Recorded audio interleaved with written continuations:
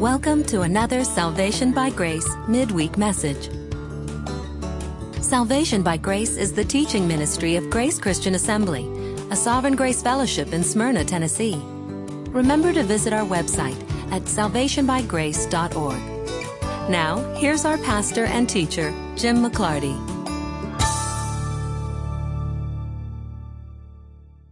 Tonight we are looking at Daniel chapter 11. Daniel chapter 11 is arguably the most complicated chapter in the book of Daniel. I would argue that it's one of the more complicated chapters in the entire Old Testament because it is detail-rich and it is fairly long. And what you need to know is that the first 20 verses have to do with history. These are all things that have occurred in time, but they were future to Daniel. So Daniel is being told a prophecy by an angel of what is going to happen in the Middle East among the nations that particularly surround Jerusalem, because the center of his attention is Jerusalem. And then starting at verse 21, he's going to start talking about the beast to come, the little horn, the Antichrist, that same one that he's been referencing in each of these visions. Each of these visions to come says there's going to be a kingdom, there's going to be a kingdom, there's going to be a kingdom, and then there's going to be a final kingdom. And the reason that we know that we have not encountered that final kingdom yet is that Christ has not come back yet. It's during the time of that final kingdom that Christ is going to return and set up his kingdom that is never going to be destroyed. Unless you can show me where the Christ kingdom is, we have to argue that the final kingdom has not come yet. So the way that we're going to approach this, I'm going to try to not just make it very lecture-y and very academic. I try to make the Bible entertaining because I'm of the opinion that if you make the Bible boring, then you raise people who believe that the Bible is boring. And the Bible is far from boring. But this chapter, as I said, is going to require a great deal of reading and a great deal of digging into the details, and sometimes that can get a tad dry. So I'm going to try to not let it get dry. I'm hoping that the facts themselves are going to speak so loudly to you that you're going to end up fascinated by the facts. So the first thing we're going to do is read the entire chapter all the way through. Then what we're going to do is go back to the beginning and start plugging in details all the way up to verse 20. And then when we get to verse 20, we're going to have a pretty good sense of the kind of language that the angel is using in describing future kingdoms to Daniel, so that we have a pretty good sense of what 21 through the end of the chapter are describing in terms of future events to us. Because from 21 forward, there's going to be a certain amount of speculation, simply because it hasn't happened yet. People ask me frequently eschatological questions, and my catch-all answer is, I can tell you exactly what's going to happen and when it's going to happen and in what order it's going to happen. I can tell you that all the minute it happens. But up until then, there's a certain amount of reading it for what it says and then kind of speculating on how we think that's all going to work out. What we know for certain is there is a repetition to the book of Daniel. And that repetition is, as I said, series of kingdoms in the Middle East surrounding Jerusalem that have direct impact on Jerusalem.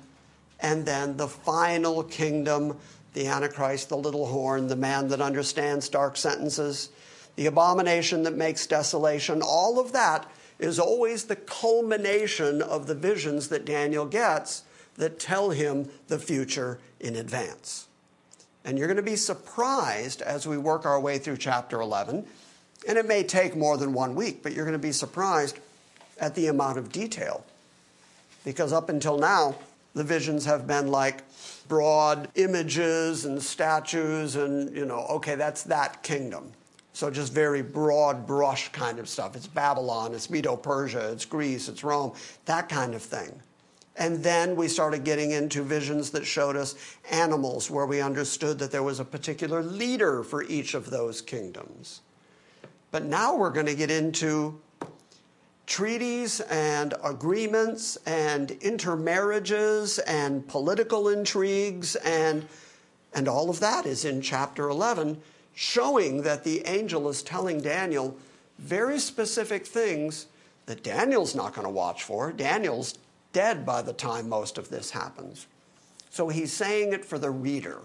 He's saying it for the people who will ever read the prophecy of Daniel, so that as they see these things come to pass, they can say, I knew that. I knew that was coming. God said it would. So really what chapter 11 should do is ultimately reaffirm your faith in the veracity of the Bible. So that's what we're looking at tonight. Starting in chapter 11, verse 1, we're going to read this all the way through, hopefully without comment. We'll see if that happens. In the first year of Darius the Mede, I arose to be an encouragement and a protection for him. I should go back and say that is the angel Gabriel speaking of how he had been a help to Michael the prince, another angel. And now I will tell you the truth. Behold, 3 more kings are going to arise in Persia. The reason that the first verse says, in the first year of Darius the Mede, is because that's the beginning of the Medo-Persian Empire. And so verse 2 tells us that 3 more kings are going to arise in Persia. Then a 4th will gain far more riches than all of them. As soon as he becomes strong through his riches, he will arouse the whole empire against the realm of Greece. So we know who the next kingdom is. Just like the statue said, Babylon, Medo-Persia, then Greece. We've already read the angel saying that he was going to go and help Michael. They were going to beat up on the prince of Persia. Into that vacuum was going to come the prince of Grecia. So even though this prophecy is happening during the beginning of the Medo-Persian Empire, already the angel is saying Greece is next. Greece is coming next. And saying that way in advance. There's 4 more kings still coming, and then Greece. So he's predicting Alexander the Great. He's predicting generations that aren't here yet, and then saying those people are going to conquer the Middle East. I'm not doing very well on the no comment thing, am I? I know. I'm trying. I really am. But I don't want you to miss those little details, because we looked at that part last week at the end of the night. And a mighty king will arise, and he will rule with great authority, and he will do as he pleases. But as soon as he is arisen, his kingdom will be broken up and parceled out toward the 4 points of the compass, though not to his own descendants, nor according to his own authority, which he wielded. For his sovereignty will be uprooted and given to others besides them. Then the king of the south will grow strong, along with one of his princes, who will gain ascendancy over him and obtain dominion, and his dominion will be a great dominion indeed. And after some years, they will form an alliance, and the daughter of the king of the south will come to the king of the north to carry out a peaceful arrangement. But she will not retain her position of power, nor will he remain with his power. But she will be given up, along with those who brought her in, and the one who sired her, as well as he who supported her in those times. But one of the descendants of her line will arise in his place, and he will come against their army, and enter the fortress of the king of the north, and he will deal with them and display great strength. And also their gods, with their metal images and their precious vessels of silver and gold, he will take into captivity to Egypt. And he on his part will refrain from attacking the king of the north for some years. Then the latter will enter the realm of the king of the south, but will return to his own land. And his son will mobilize and assemble a multitude of forces, and one of them will keep on coming and overflow and pass through, that he might again wage war up to his very fortress. And the king of the south will be enraged, and go forth and fight with the king of the north. And then the latter will raise a great multitude, but the multitude will be given into the hand of the former. When the multitude is carried away, his heart will be lifted up, and he will cause tens of thousands to fall. Yet he will not prevail, for the king of the north will again raise a greater multitude than the former. And after an interval of some years, he will press on with a great army and much equipment. Now, in those times, many will rise up against the king of the south. The violent ones among your people will also lift themselves up in order to fulfill the vision, but they will fall down. Then the king of the north will come, cast up a siege mount, and capture a well-fortified city. And the forces of the south will not stand their ground, not even their choicest troops, for there will be no strength to make a stand. But he who comes against him will do as he pleases, and no one will be able to withstand him. He will also stand for a time in the beautiful land, with destruction in his hand. And he will set his face to come with the power of his whole kingdom, bringing with him a proposal of peace, which he will put into effect. And he will also give him the daughter of women to ruin it. But she will not take a stand for him or be on his side. Then he will turn his face to the coastlands and capture many. But a commander will put a stop to his scorn against him. Moreover, he will repay him for his scorn. So he will turn his face toward the fortress of his own land, but he will stumble and fall and be found no more. Then in his place one will arise, who will send an oppressor through the jewel of his kingdom, yet within a few days he will be shattered, though neither in anger nor in battle. Stop there for just a moment, take a deep breath, at least I have to. Because all of that I just read, believe it or not, is history. All of that has happened. And I'm going to show you point by point, verse by verse, that every one of those brief sentence-long prophecies have all been fulfilled. It all happened in Middle East history. Then starting at verse 21, we are now introduced one more time to the little horn. In his place, a despicable person will arise, on whom the honor of kingship has not been conferred. But he will come in a time of tranquility and seize the kingdom by intrigue. And the overflowing forces will be flooded away before him and shattered, and also the prince of the covenant. And after an alliance is made with him, he will practice deception, and he will go up and gain power with a small force of people. In a time of tranquility, he will enter the richest parts of the realm, and he will accomplish what his fathers never did, nor his ancestors. He will distribute the plunder, the booty, and the possessions among them. And he will devise his schemes against strongholds, but only for a time. And he will stir up his strength and courage against the king of the south with a large army. So the king of the south will mobilize an extremely large and mighty army for war. But he will not stand, for schemes will be devised against him. And those who eat his choice food will destroy him, and his army will overflow, and many will fall down slain. As for both kings, their hearts will be intent on evil, and they will speak lies to each other at the same table, but it will not succeed, for the end is still to come at the appointed time. Then he will return to his land with much plunder, but his heart will be set against the holy covenant. And he will take action and then return to his own land. At the appointed time, he will return and come into the south, but this last time it will not turn out the way it did before, for the ships of Kittim shall come against him. Therefore he will be disheartened and will return and become enraged at the holy covenant and take action. So he will come back and show regard for those who forsake the holy covenant.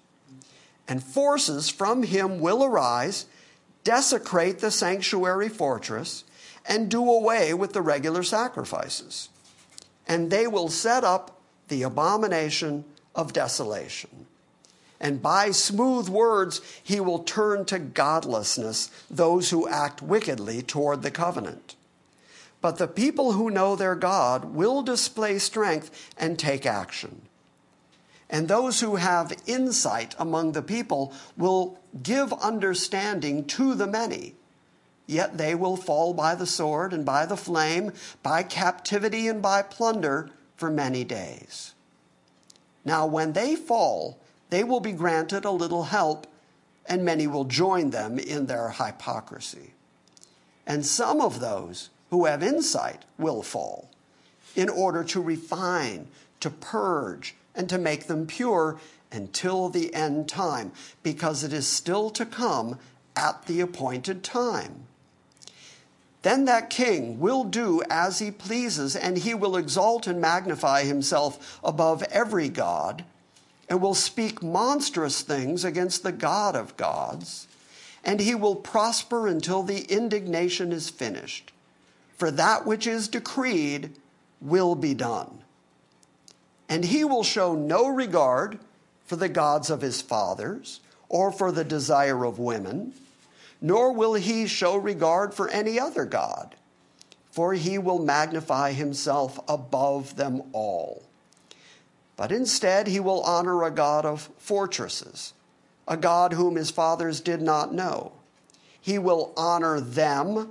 There's an interjection of him right there by the NASB translators. I don't know if I agree with the him, so I'm going to read it. He will honor them with gold and silver and costly stones and treasures. And he will take action against the strongest of fortresses with the help of a foreign god. And he will give great honor to those who acknowledge him. And he will cause them to rule over the many, and will parcel out land for a price. And at the end time, the king of the south will collide with him, and the king of the north will storm against him with chariots and horsemen and ships, and he will enter countries and overflow them and pass through, and he will also enter the beautiful land. And many countries will fall, but these will be rescued out of his hand: Edom, Moab, and the foremost of the sons of Ammon. Then he will stretch out his hand against other countries, and the land of Egypt will not escape. And he will gain control over the hidden treasures of gold and silver, and over all the precious things of Egypt, and the Libyans, and the Ethiopians will follow at his heel. But rumors from the east and from the north will disturb him, and he will go forth with great wrath to destroy and annihilate many. And he will pitch his tents of his royal pavilion between the seas and the beautiful holy mountain. Yet he will come to his end, and no one will help him. Keep reading for a moment. Now at that time, Michael, the great prince who stands guard over the sons of your people, will arise. And there will be a time of distress such as never occurred since there was a nation until this time. And at that time, your people, everyone who is found written in the book, will be rescued. And many of those who sleep in the dust of the ground will awake, these to everlasting life, but the others to disgrace and everlasting contempt.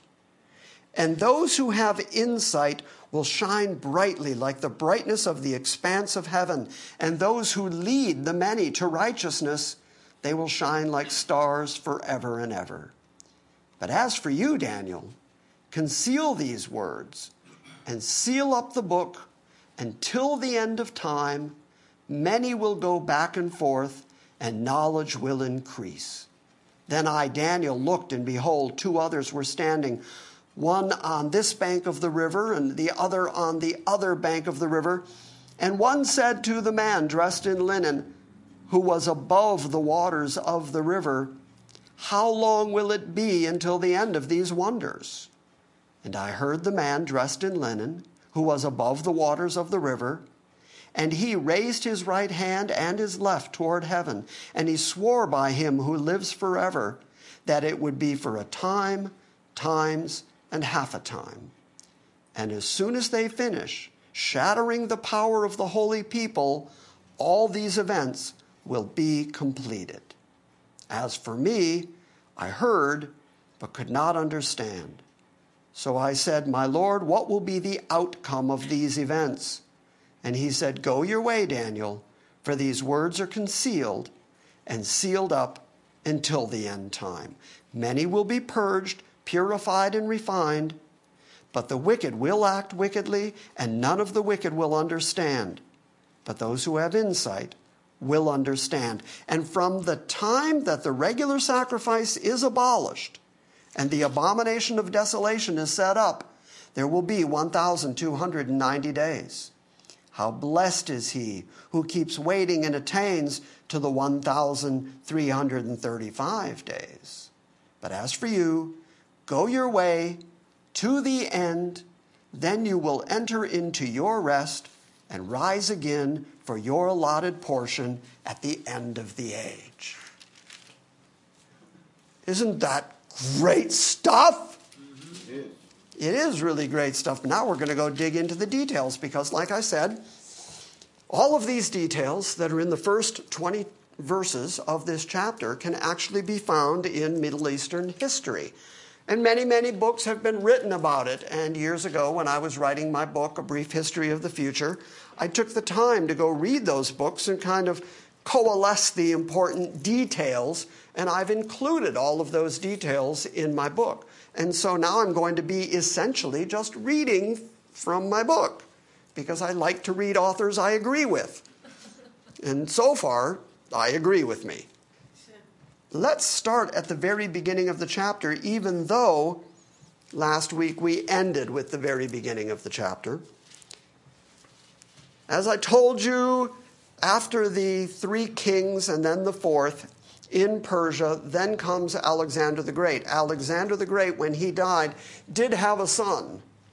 But his son was young, and even though political factions within Greece wanted to keep Alexander's power and authority, they tried to make his young son the king so that they could rule the kingdom through him. But he never ruled. Instead, the kingdom was divided up into 4 generals. And those 4 generals ruled 4 different regions of the Middle East, and then the Seleucid Empire, which I'll tell you what all that means in just a second. The Seleucid Empire becomes the northern kingdom, the king of the north. And then the Ptolemaic kingdom is the kingdom of Egypt, northern Africa, all of that. And so everything we're reading about in chapter 11 is about Seleucus Nicator and his descendants versus Ptolemy and his descendants. That's king of the north, king of the south. And if you go back and read that history, it's all there. Everything that the angel predicted. So, as if Daniel had not already supplied us with enough detail to convince us of the accuracy of his visions, he's now telling us a particular vision that says, I tell you the truth, behold, 3 more kings are going to arise in Persia. The 4th will gain far more riches than them all, and as soon as he becomes strong through his riches, he will arouse the whole empire against the realm of Greece. And although this was all future to Daniel, history records that, sure enough, 4 rulers followed Cyrus. There was Cambyses. He started his rule in 529 and ruled till 522. Pseudo-Smyrnus, 522 to 521. Darius first Hystaspes, 521 to 486. You can read about him in Ezra 5 and 6. And then Xerxes from 486 to 465. You can read about him in Ezra 4:7. And with characteristic accuracy, the fourth of Daniel's predicted kings, this Xerxes, was the climactic Persian king who used his great riches to gather a monumental army of hundreds of thousands, one of the largest armies in the ancient world, to launch a military campaign against Greece in 480 BC. It was disastrous, and Xerxes never recovered from it, which ushers in the beginning of the decline of the Persian Empire and the sweeping in of the Prince of Grecia. Just like the angel said. Then we read, "And a mighty king will arise, and he will rule with great authority and do as he pleases. But as soon as he has arisen, his kingdom will be broken up and parceled out toward the 4 points of the compass, though not to his own descendants, nor according to his authority which he wielded. For his sovereignty will be uprooted and given to others besides himself." As I just said, the Alexandrian Empire was broken up among Alexander's 4 generals after Alexander died.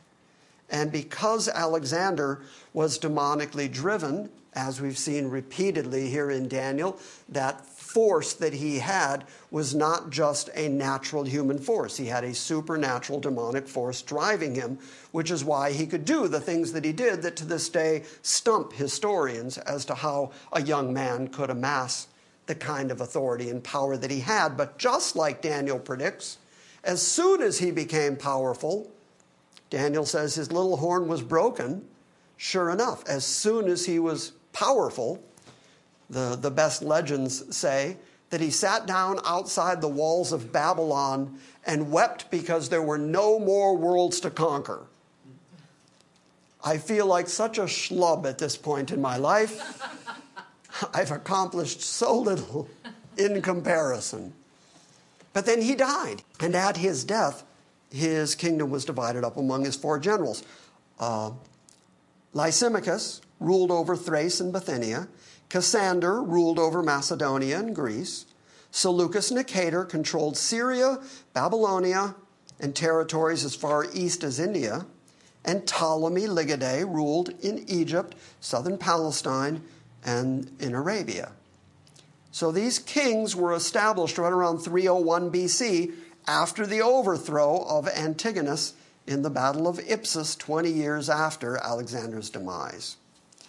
So, as I just mentioned, they then become the king of the north and the king of the south. Our whole interest at this point is Ptolemy in the south and Seleucus Nicator in the north.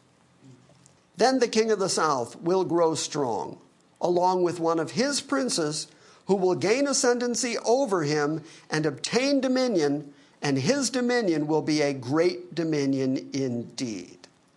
So as Alexander was dying, one of his generals, Antigonus, sought to rule by placing Alexander's posterity in a puppet regime. Alexander had 2 sons, Hercules, whose mother was Barsina, and young Alexander, who was actually born posthumously? Who was actually born, I couldn't get that word out of my face. The word hung up in my mouth. Who was actually born after Alexander died to Roxana, his other wife. Hercules was murdered by Polysperchon before he ever claimed rulership, and young Alexander was murdered in 310 BC. So meanwhile, Antigonus drove Seleucus I Nicator from Babylon and out of the main eastern portion of the kingdom. Seleucus took refuge with Ptolemy I down in Egypt. Ptolemy gave Seleucus soldiers, and with their combined strength, they returned to defeat Antigonus, paving the way for Seleucus to control the entire area from Asia Minor to India. In time, Seleucus became stronger than the king of Egypt. So in accordance with Daniel's words, Ptolemy I is the king of the south whose prince, Seleucus, became stronger than he and acquired a great dominion. And then Alexander's posterity failed to rule. Exactly like what Daniel said. I enjoy, by the way, being able to read the Bible and then break out history books and find the parallels They exist. And if Daniel is not a forgery, which I am convinced it's not, especially because Jesus quotes Daniel as a prophet and calls him a prophet, so either Jesus was completely fooled by a really good forgery. If it's genuine prophecy in advance, Daniel is telling us a tremendous amount of detail to prove that God is in complete control of human history. So I also want you to just see the sovereignty of God, because God said in advance, these things are written. These are the things that have to happen. The angel said, I'm going to tell you what's inscribed in the writing of truth. These are the things that are inscribed in heaven. This is the history of the world already prescribed in heaven by God, already determined, and he is currently using his almighty power to make sure that the very things he has decreed and written down are coming to pass. And if that's true, he can handle you. Make sense? Makes sense. All right, let's read some more. After some years, they will form an alliance. I'm reading out of Daniel now. After some years, they will form an alliance, and the daughter of the king of the south will come to the north, to the king of the north, to carry out a peaceful arrangement. But she will not retain her position of power, nor will he remain with his power, and she will be given up along with those who brought her in, and the one who sired her, as well as he who supported her in those times. So years passed. Kings died and new kings arose. And the king of the south decided that intermarriage would be politically expedient. But there was a problem. The king of the north was already married. Ptolemy II Philadelphus, who ruled from 285 to 246 BC, had a daughter named Berenice. And he insisted that the king of the north, Antiochus II Theos, which means Antiochus II, I'm God. Ptolemy insisted that Antiochus put away his wife and marry Berenice so that there could be an agreement between them. However, within a few years of that marriage, Ptolemy II died. And at that point, Antiochus put away Berenice and took his first wife, Laodice, back. But Laodice was not that easily appeased. She murdered her husband and his Egyptian wife and the infant son of Antiochus and Berenice. So Berenice was given up, and her father died, and her husband and her son were killed, just like Daniel said. Isn't that amazing? Now, how does God know that? And what if any one of these people, what if his first wife was just in a conciliatory mood instead? What if she decided to just kind of let bygones be bygones? What if she decided not to murder everybody? Well, then God's plan is completely upended. But because God declared it and decreed it and spelled it out in advance, it had to happen. Which is why this kind of prophecy, again, just cuts a hole right through the heart of the idea of free will. Free, unencumbered, libertarian free will to do whatever you want whenever you want to do it, or not do whatever you want whenever you want to do it, doesn't work in this chapter. Because like all prophecy, once God has declared it, it has to happen, which means the people are not free to choose to do something else. They end up doing exactly what God has declared them to do. So that theology, again, that we believe here and hold on to so dearly here of God's absolute sovereignty and his predetermination, his predestination, it rings all the way through Daniel. Okay, back to reading Daniel. Verses 7 to 9, let's read there. But one of the descendants of her line will arise in his place, and he will come against their army and enter the fortress of the king of the north. And he will deal with them and display great strength. And their gods, with their metal images and their precious vessels of silver and gold, he will take into captivity to Egypt. And he, on his part, will refrain from attacking the king of the north for some years. And then the latter will enter the realm of the king of the south, but he will return to his own land. So here's exactly what happened. Berenice's brother, Ptolemy III Eugetes, he ruled from 246 to 221 BC. He was a descendant of her line, just like Daniel predicted. He's now upset at how his family has been treated. Of course, they've all been murdered. So he prevailed militarily against the new king of the north, who was Laodice's son, Seleucus Callinicus, 247 to 226 BC. He fled and hid behind the Taurus Mountains, while Euergetes carried off princes as hostages and ransacked their gold and their silver and their idols. The actor in verse 9 is the king of the north, who was the subject at the end of verse 8. So then later, in about 240 BC, Seleucus mounted a return attack on Egypt, but he was defeated completely and was forced, just like Daniel said, to return to his own land. Okay, are you getting sleepy? Shake it off. I don't mean to get all Taylor Swift on you, but just shake it off. This is thrilling to me. Any one of these prophecies, take any one of these verses individually by itself. Any one of these verses fulfilled in history would have been enough to convince you that God's in charge. But they just keep coming. They just keep coming. God is talking over and over again, king of the north, king of the south, and describing what's going to happen in that area of the Middle East.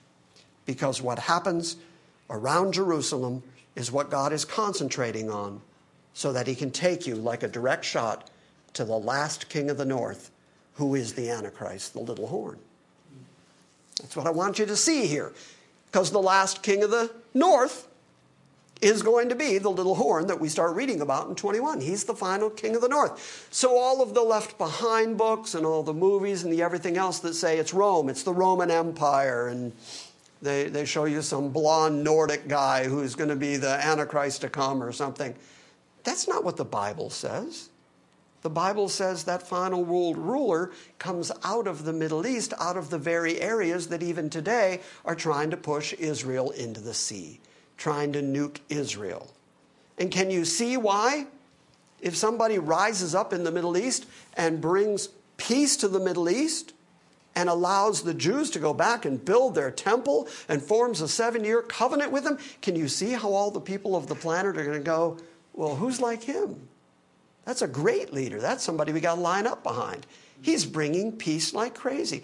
And as we just read, and we'll bump into again, he's going to do what none of his predecessors did, ever. He's going to share the spoils with all the people. Socialism run amok. He's going to share it so all the people are going to go, I love him. He's great. Speaking of socialism run amok, can I step aside for just a second out of the Daniel thing? That I had to step aside. You know, I just mentioned on Sunday that Bernie Sanders, the leading, I think, political socialist in America right now, how he had just gotten done castigating Christians and saying that Christians should not be in public office because Christianity is not compatible with American values. Okay, so today, this morning, a congressman got shot at a baseball field and a couple of other people. And turns out that the person who did the shooting volunteered for Bernie's presidential run. And so Bernie had to go get in front of the cameras and the microphones and explain that he didn't know this guy. He had no direct contact with this guy. He's not responsible for the shooting. And then he said, and I quote, "Our thoughts and prayers go out to the senator and his family." And I thought, what prayers? Yeah, who are you praying to? What God are you talking about? Meanwhile, the very Democrats that are responsible for removing things like prayer at football games, or the 10 Commandments from schools, or Bibles from school libraries, or Christianity from every aspect of social and political life, did you see the picture that went viral today? Because while the Republicans were practicing for their softball game for tomorrow, I don't know if it's softball, it's a baseball game. So while the Republicans were practicing for their game, the Democrats were practicing for their game, the Democrats got word that the Republicans had been all shot up. And what did they do? Join together in prayer to God, the very God they've eliminated from society, they're now calling on. How many times have you heard me say, on 9/11, after planes hit buildings, all of a sudden everybody in Congress was out on the steps of Congress singing, God bless America. And then they're all at the Capitol Church and they're all worshiping together and they're crying for God because they're in trouble. And then as soon as they're okay again, they go right back to, we don't need God, we don't want God, we extricate God from society. About a week, yeah. We want nothing to do with God anymore. So what happens today? A congressman gets shot. Paul Ryan stands on the floor of the House and says, an attack against one of us is an attack against all of us. Standing ovation. Nancy Pelosi comes up and says, this is one of the few times you're ever going to hear me say this, but I agree with the leader of the House, with Paul Ryan. Oh, they're in massive agreement. If you attack one congressman, you've attacked all of us, and we're all praying to God, and sending prayers to the congressman who got shot, and prayers for his family. And the amount of hypocrisy was staggering, overwhelming. I have no idea how. Oh, socialism. That's how I got there. The socialist Bernie Sanders talking about prayer on TV today just made me want to throw things at my TV. If I hadn't spent that much money on this TV, I'd be the very people. The very people responsible. But anyways, the good news is God's in control. Yes. The good news is God knows what he's doing. But the hypocrisy and the unrighteousness was stunning. All right, we're back to Daniel. Verse 10. His sons will mobilize and assemble a multitude of great forces, and one of them will keep on coming and overflow and pass through, that he may again wage war all the way up to his very fortress. So the sons of Seleucus rose up, sure enough, after Antiochus II Theos had been killed, and Seleucus Callinicus had been routed in Egypt. Seleucus III, who ruled from 226 to 223 BC, only 3 years, perished in battle in Asia Minor. He was succeeded by Antiochus III Magnus, or the Great, who ruled from 223 to 187 BC. Antiochus the Great was successful in carrying out several campaigns against Egypt, and because the Egyptian ruler, Ptolemy Philopator, was largely indolent, Antiochus restored to Syria the territory as far south as Gaza, just like Daniel said. And then continuing in verse 11, the king of the south will be enraged and go forth and fight with the king of the north. And then the latter will raise a great multitude, but that multitude will be given into the hands of the former. So sure enough, the movement of Syrian armies that close to the Egyptian border finally inspired the southern king to take action. He raised an army of 75,000 men. Antiochus brought 78,000 men to do battle at Raphia. The Egyptian army was directed by Ptolemy, and he was accompanied by his sister wife, Arsinoe. And the ensuing battle resulted in a complete victory for Egypt, as Antiochus lost his entire army and was almost captured, but he fled into the desert. Again, just like Daniel said. When the multitude, verse 12, when the multitude is carried away, his heart will be lifted up, and he will cause tens of thousands to fall. Yet he will not prevail. True to his indolent nature, when Ptolemy had routed the northern armies, he sat down on his good fortune rather than occupying the territories and taking advantage of his victory. So he returned to his home, and Antiochus, meanwhile, began rebuilding. Verse 13, for the king of the north will again raise a greater multitude than the former, And after an interval of some years, he will press on with a great army and much equipment. So sure enough, in the period between 212 and 204 BC, Antiochus advanced east to the borders of India and as far north as the Caspian. Ptolemy Philopator and his queen died mysteriously in 203 BC, and they were succeeded by their infant son, Ptolemy V Epiphanes. And in 2001 BC, Antiochus, sure enough, assembled another great army, and he turned his attention toward Egypt. Verse 14 tells us, now in those times many people will rise up against the king of the south, and the violent ones among your people will also lift themselves up in order to fulfill the vision. But they will fall down. So this little cryptic bit of detail was fulfilled when a large number of Jews entered into a league with Antiochus the Great against Egypt, and they participated in his attacks on the garrison that the Egyptian general Scopas had left in the citadel in Jerusalem. But they were defeated.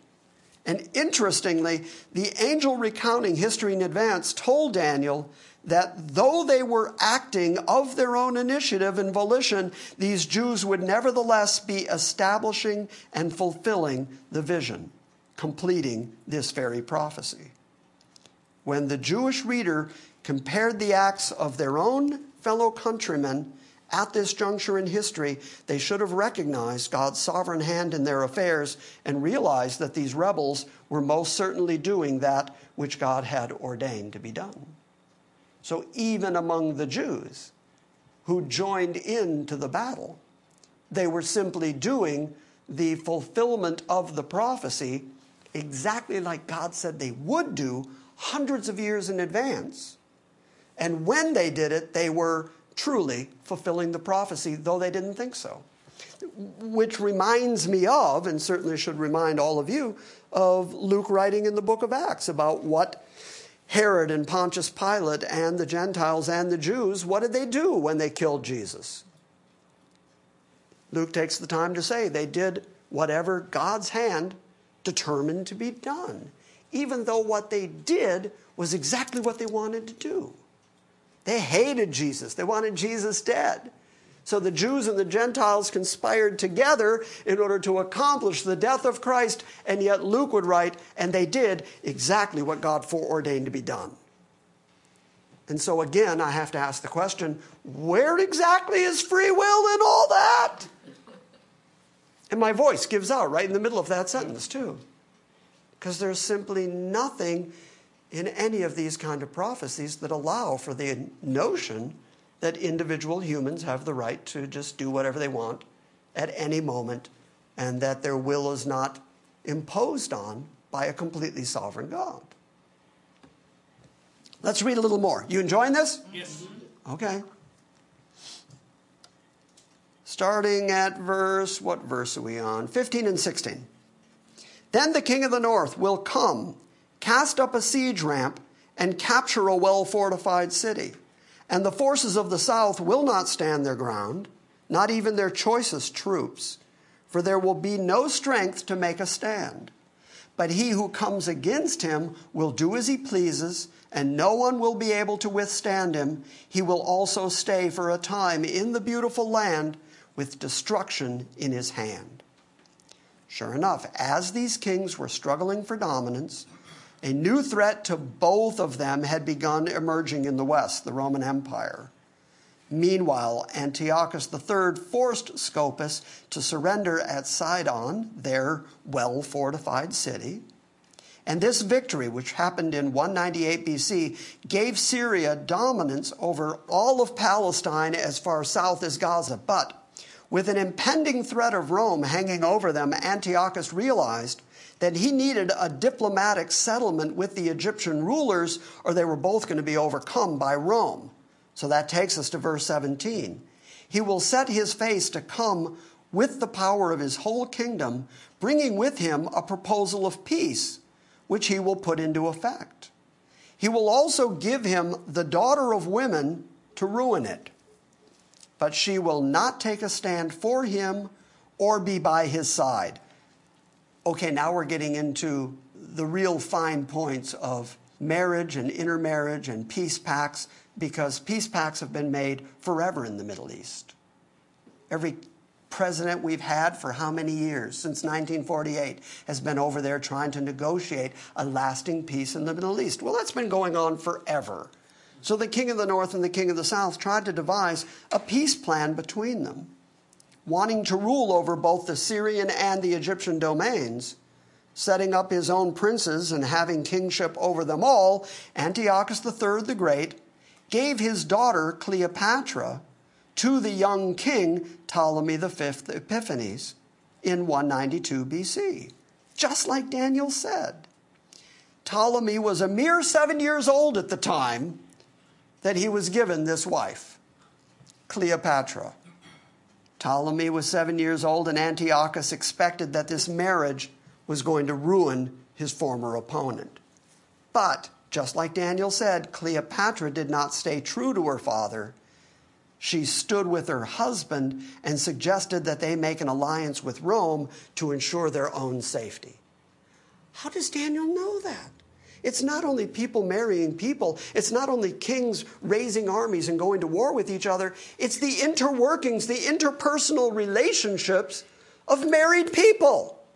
And that she would go against her own father and stand with her husband.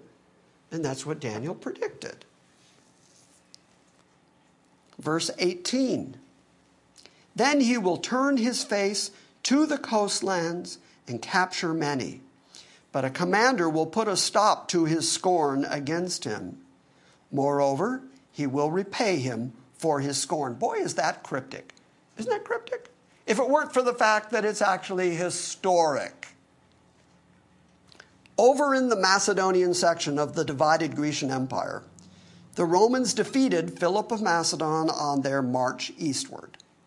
Thinking that he could take advantage of that fact, Antiochus advanced into the Macedonian Thracian area, attempting to conquer some of the islands. Antiochus came into contact with a Roman consul, a man whose name was Lucius Scipio. Scipio is what I went with. Scipio. It's probably not Scipio, but I like the idea that there's a Roman general named Skippy. That just makes me happy. It's probably Scipio.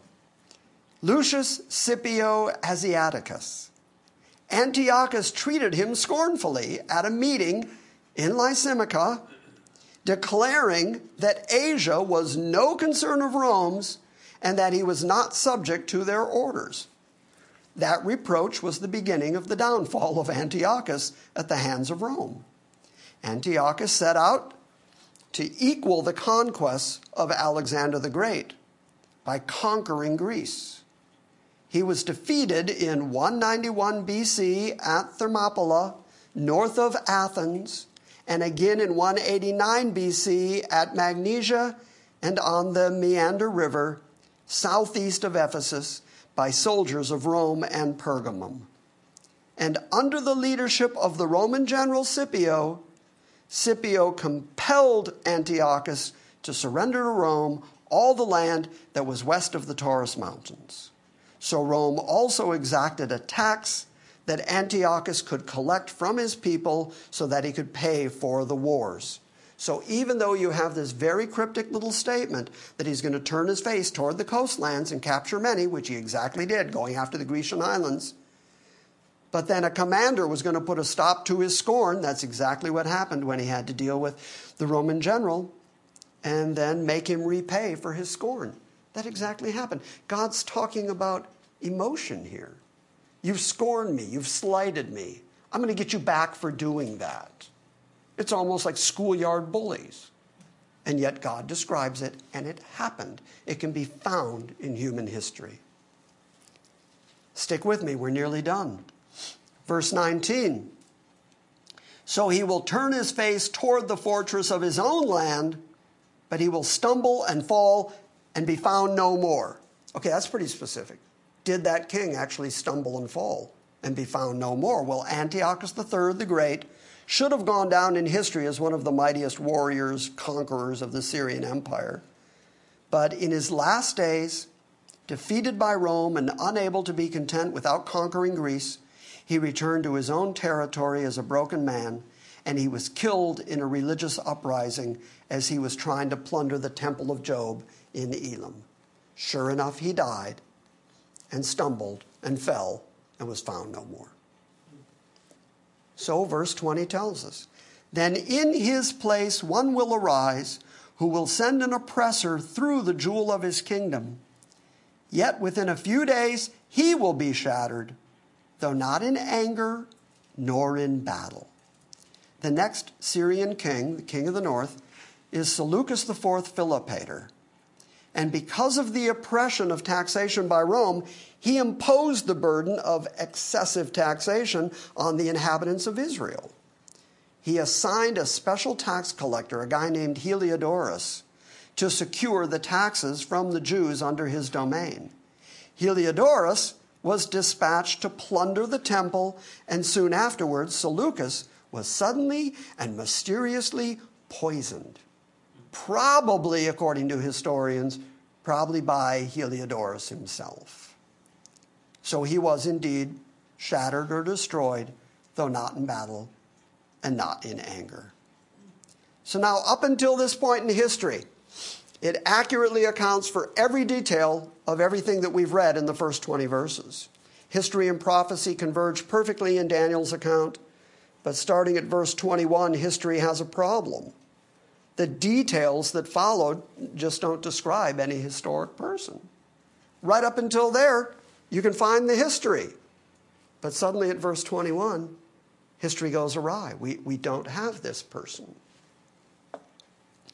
So still there's been considerable confusion. Scholars and commentators have suggested that the person that fulfills what we're about to read is Antiochus IV Epiphanes, who actually is the next king of the north in the succession of kings of the north. And Antiochus Epiphanes does do many of the things that Daniel does describe. He does desecrate the temple. He does sacrifice a pig on the altar and put pig blood on the walls. He does set up a statue of Zeus. He does desecrate the temple. And so there are those who say, well, then there it is. He's the little horn because he's the next king of the north in order, and so he must be it.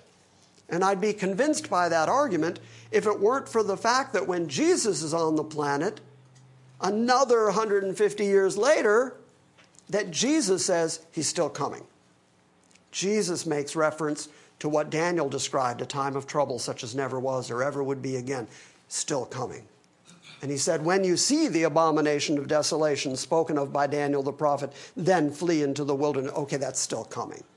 The book of Revelation, written 92 AD, still predicts, still describes the same person still coming. So it wasn't in 70 AD. So at this point in time, we are still anticipating the person we are going to start talking about next week as we pick up at verse 21 and read about this dark and sinister person who is still to come on planet Earth, who is going to have the same demonic power and authority that Alexander the Great had, but that his four generals didn't have, and that none of his successors or none of the kings of the north or kings of the south, as they warred back and forth, none of them had that power, but the power is coming back again. And we're going to see, I don't know if we personally will see, I hope to be up in heaven looking over the rails going, go God! You know, it's working out just like you said it was going to. But that one, that world ruler, is still coming, and he's going to rule for 7 years. Well, he's going to make a peace pact for 7 years. We don't quite know how long he's going to rule, per se. And he's going to rule over nations, and he's going to conquer Jerusalem, and he's going to make a 7-year peace pact, and 3.5 years into it, he's going to break the pact. And then he's going to set up the abomination that makes desolation, just like Jesus said. So I argue that if God can be this specific for the first 20 verses, he can be equally specific about the final verses of the book of Daniel, which is why we read all the final verses.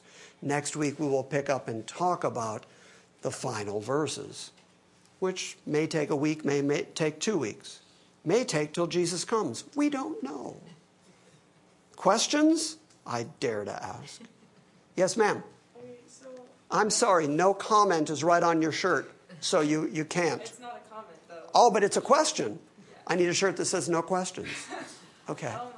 When I was growing up, I was always taught that, like, that king was either the one you were saying that was, like, the pig blood and stuff, or was it Indians, or it was Nero.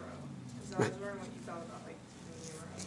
That is very specifically why I said John was on the Isle of Patmos, and Revelation read around 90, 92 AD. That's post-Nero. So how do you know they're talking about the same, like, personnel? Because the same words are used, the same descriptions.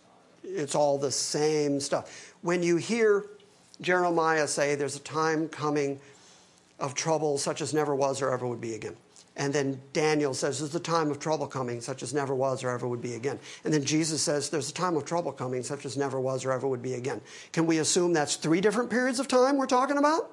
Yeah, I guess so. No, we have to assume it's one period of time that's being described 3 different times by 3 different people. So the same thing with this. As we talk about the little horn, as we talk about the Antichrist, if you want to use that word, the descriptions, the language is all the same. And so we have to conclude they're all talking about the same person. And don't forget where we began more than an hour ago, which I said when this person is on the planet, when he has his kingdom set up, the 10-toed kingdom, remember the chart we had on the board? The 10-toed kingdom, that's when the stone kingdom is going to come, the kingdom of Christ. It's going to crush all the other kingdoms and set up the kingdom that's never going to be defeated. And so that's another reason that we know that this final person has not appeared on the stage of history yet. One of the problems that we have with the idea that it's Antiochus Epiphanes or that it's Nero or that it happened in 70 AD is that Christ didn't come back. And so the lack of the permanent kingdom tells you that this isn't fulfilled yet. But I continue to argue that if history shows us the fulfillment of that amount of detail, then we can be confident that the rest of it, the rest of that prophecy, is also going to come true in that same exacting amount of detail. It just hasn't happened yet. We're living in a time right now that the Bible calls the times of the Gentiles. We also refer to it sometimes as the church age. This is the time when God is calling out the bride of Christ. And when Christ comes and gets his bride and takes his bride to his Father's house, then history goes back to dealing between God and the Jews. And so we're living in this sort of parenthetical moment in history where God is dealing with the Gentiles and dealing with the church and establishing his Son as the one that every knee is going to bow to and every tongue is going to confess. So all that's like post-rapture, right? Theoretically. I believe all of this is post-rapture. I believe that if Christ indeed is coming for his bride, that has to happen before this happens. And even Paul makes that argument in Romans 11 when he says that after the fullness of the Gentiles has come in, then all Israel will be saved. So he even kind of gives you an order that the times of the Gentiles are happening now. When that's summarized or wrapped up, then God's going to return his interest to Israel, which is why the prophets all speak with one voice, that God is going to establish Israel. Hasn't happened yet. And so if it were Antiochus Epiphanes or if it was Nero, where's the established kingdom of the Jews? Where is that? So, make sense? Yes, sir. Okay. Anything else? That was a good question, by the way. I'm glad you asked that, because it gave me a chance to pontificate further. So, anything else? All right, then. I guess we're done. Say goodbye to the internet congregation. Bye. Thank you for listening to this week's Salvation by Grace message. We welcome your feedback and encourage you to visit our website at salvationbygrace.org. And we invite you to join us next time when we gather around the Word and study the sovereign grace of God.